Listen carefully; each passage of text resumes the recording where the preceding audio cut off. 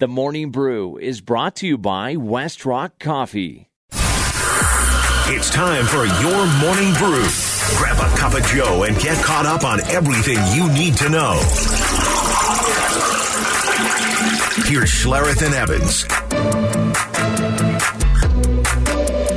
All right, here we go. Russell Wilson yesterday talking about whether or not his confidence has wavered at all. My confidence never wavers. It doesn't waver. I know how much work I put into it. I know who I am. I know what I've done. I know this team too, and how much these guys are working. So confidence doesn't waver. Sorry, I got to call BS on that. I don't. There's no question. I don't buy it. No, there's no question. See, that's I know it's a tough question. No professional athlete. Not. Really, does a professional athlete who is built on ego and pride going to come out and say, "Oh yeah, my confidence is wobbly right now"? Would you ever have admitted that? Sure, absolutely. Really? Of course. Well, if we could get the offensive lineman to talk.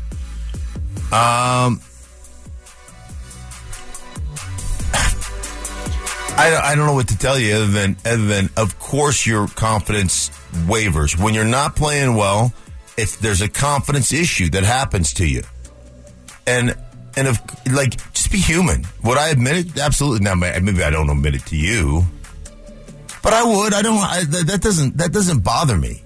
You go on a press conference with media assembled and who knows how many potential couple million fans seeing this, and you'd say, yeah, my confidence is wrecked right now. I don't really. No, you don't have to say it like that. Well, what do you say? But you could say, hey man, it's been tough, and I haven't played very well. So yeah, there's times I've questioned myself a little bit, and I felt a little out of sorts. Yeah. So from a confidence standpoint, yeah, things aren't going really well right now, and I got to regain part of that confidence that I've had. Every player has gone through it. Every player has had times when they have struggled. Every player has questioned like their stance and their well, maybe it's my stance, maybe it's this, maybe it's that. Yes, absolutely. But you would endear yourself a lot more to the community if you just admit you're human. Next on the Morning Brew, Nathaniel Hackett reacting to being flexed out of the Sunday Night Football game with Kansas City next week. A long December, and there's reason to believe maybe this year will be better than the last. I mean, right now, I'm thinking about the Baltimore Ravens. I know we play them at 1 o'clock on Sunday. For that, I mean, it's expected. When you don't win, things like that are going to happen. And, we'll play anywhere. We'll play anytime. I mean, we'll travel to London again if we need to. But I think, it's just about, hey, let's get to the game. And right now it's about Baltimore.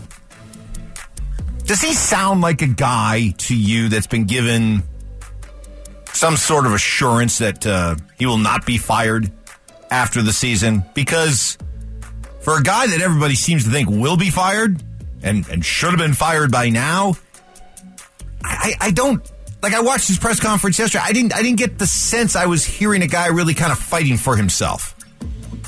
Just kind of continuing the same things, say the same things. We're trying to go out, trying to fix things. I got to be better. Right. We got to make things better for Russ. Nobody works harder than Russ. Man, at some point, I'm like, come on, dude. Fight for yourself. Right. Yeah, it just sounds like a guy who's struggling trying to figure it out. I mean, like you want to talk about a guy whose confidence is probably shot. Done. I mean, right now, nothing I do is right. And that doesn't mean you're not a good coach. It just means that, things have not worked out. You had a plan. Your plan has just been eviscerated. But boy, you know the reality of this league. You don't win in this league, you don't get to keep your job. You don't for players and coaches. It's the reality of playing in the NFL. Next on the Morning Brew, the Nuggets blew out Houston for the second time in 3 nights, 120-100. They were leading 74-47 at the half went on to win by 20, and yet Michael Malone after the game wasn't happy. I was pleased with how we played in the first half. Was not pleased with how we played in the second half. It's not good enough. You know, we played one half on Monday night and got away with it. Tonight we played one half and got away with it. But, you know, that's not going to be the case every night. As I said this last week, our greatest challenge is finding consistency. Did not play with any discipline or urgency like we did in the first half when we got up by as many as 33 points. We have to be able to understand why we got that lead, do not get bored with success, and stay with it. Come on, Coach. I love you, but you're up by like a gazillion at halftime over a bad Houston team that you just destroyed a couple nights before, and you were destroying again. You really thought your team was going to keep it pedal to the metal for 4 quarters? Yeah, that's what he wants. That's what he expects. Come on. You're not going to get that in the NBA. You don't get that in the NBA. Come on. No excuses, no explanations. Do your job. Why can't you get in the NBA?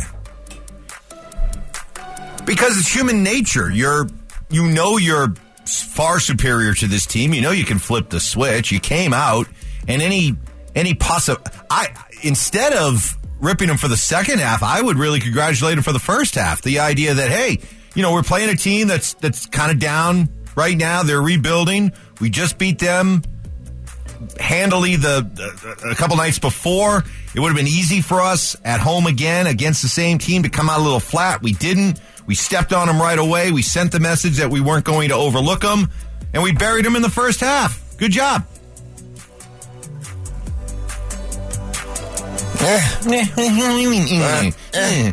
You still want them to understand how important it is to play 4 quarters. I know that's a game of ebb and flow and runs and all that kind of stuff, but you feel like you'd like to just pile it on some people every now and again. I know that's not the NBA. I get that, but why can't it be? Unless you're playing in a playoff game or real high intensity, you just don't get 48 minutes of basketball. It is a game of runs and ebb and flow. Next on the Morning Brew. I'm back, baby. Hey, the Avalanche did not play yesterday, but they won big because Gabe Landeskog, my captain, it was back on the ice skating for the first time this season. Huge. As he continues to come back from knee surgery. So I'm thinking, let's see, starting to get out on the ice, let's say December 1st, out on the ice, starting to skate, ramp it up. I think we're definitely looking by New Year's. New Year's. Okay, that's a month away? Yeah, let's give him about a month. Maybe 3 weeks. Maybe right around Christmas. Get a nice little Christmas present, That'd be a very nice Christmas present underneath your Avalanche tree. I like that. So, good news. Just hang in there. We'll see how the Avs bounce back tonight after that bad loss in Winnipeg. They'll be in Buffalo tonight. Buffalo, still digging out from all that snow. Yes. Oh, that was a ton of snow. See how and Buffalo, by the way, will be playing on a back-to-back. They won last night in Detroit. Thank you for beating Detroit, Buffalo. Even though we're not in the same division or same conference with Detroit anymore. Always nice to see when Detroit loses. So thank you, Buffalo. Yeah, that's always good. That'll do it for the Morning Brew. Up next, a new segment that we do here on Thursdays. What does the film say? And I need some answers from Stink. I gave him another homework assignment, which he just loves. And he's going to brush up on the final findings here coming up next.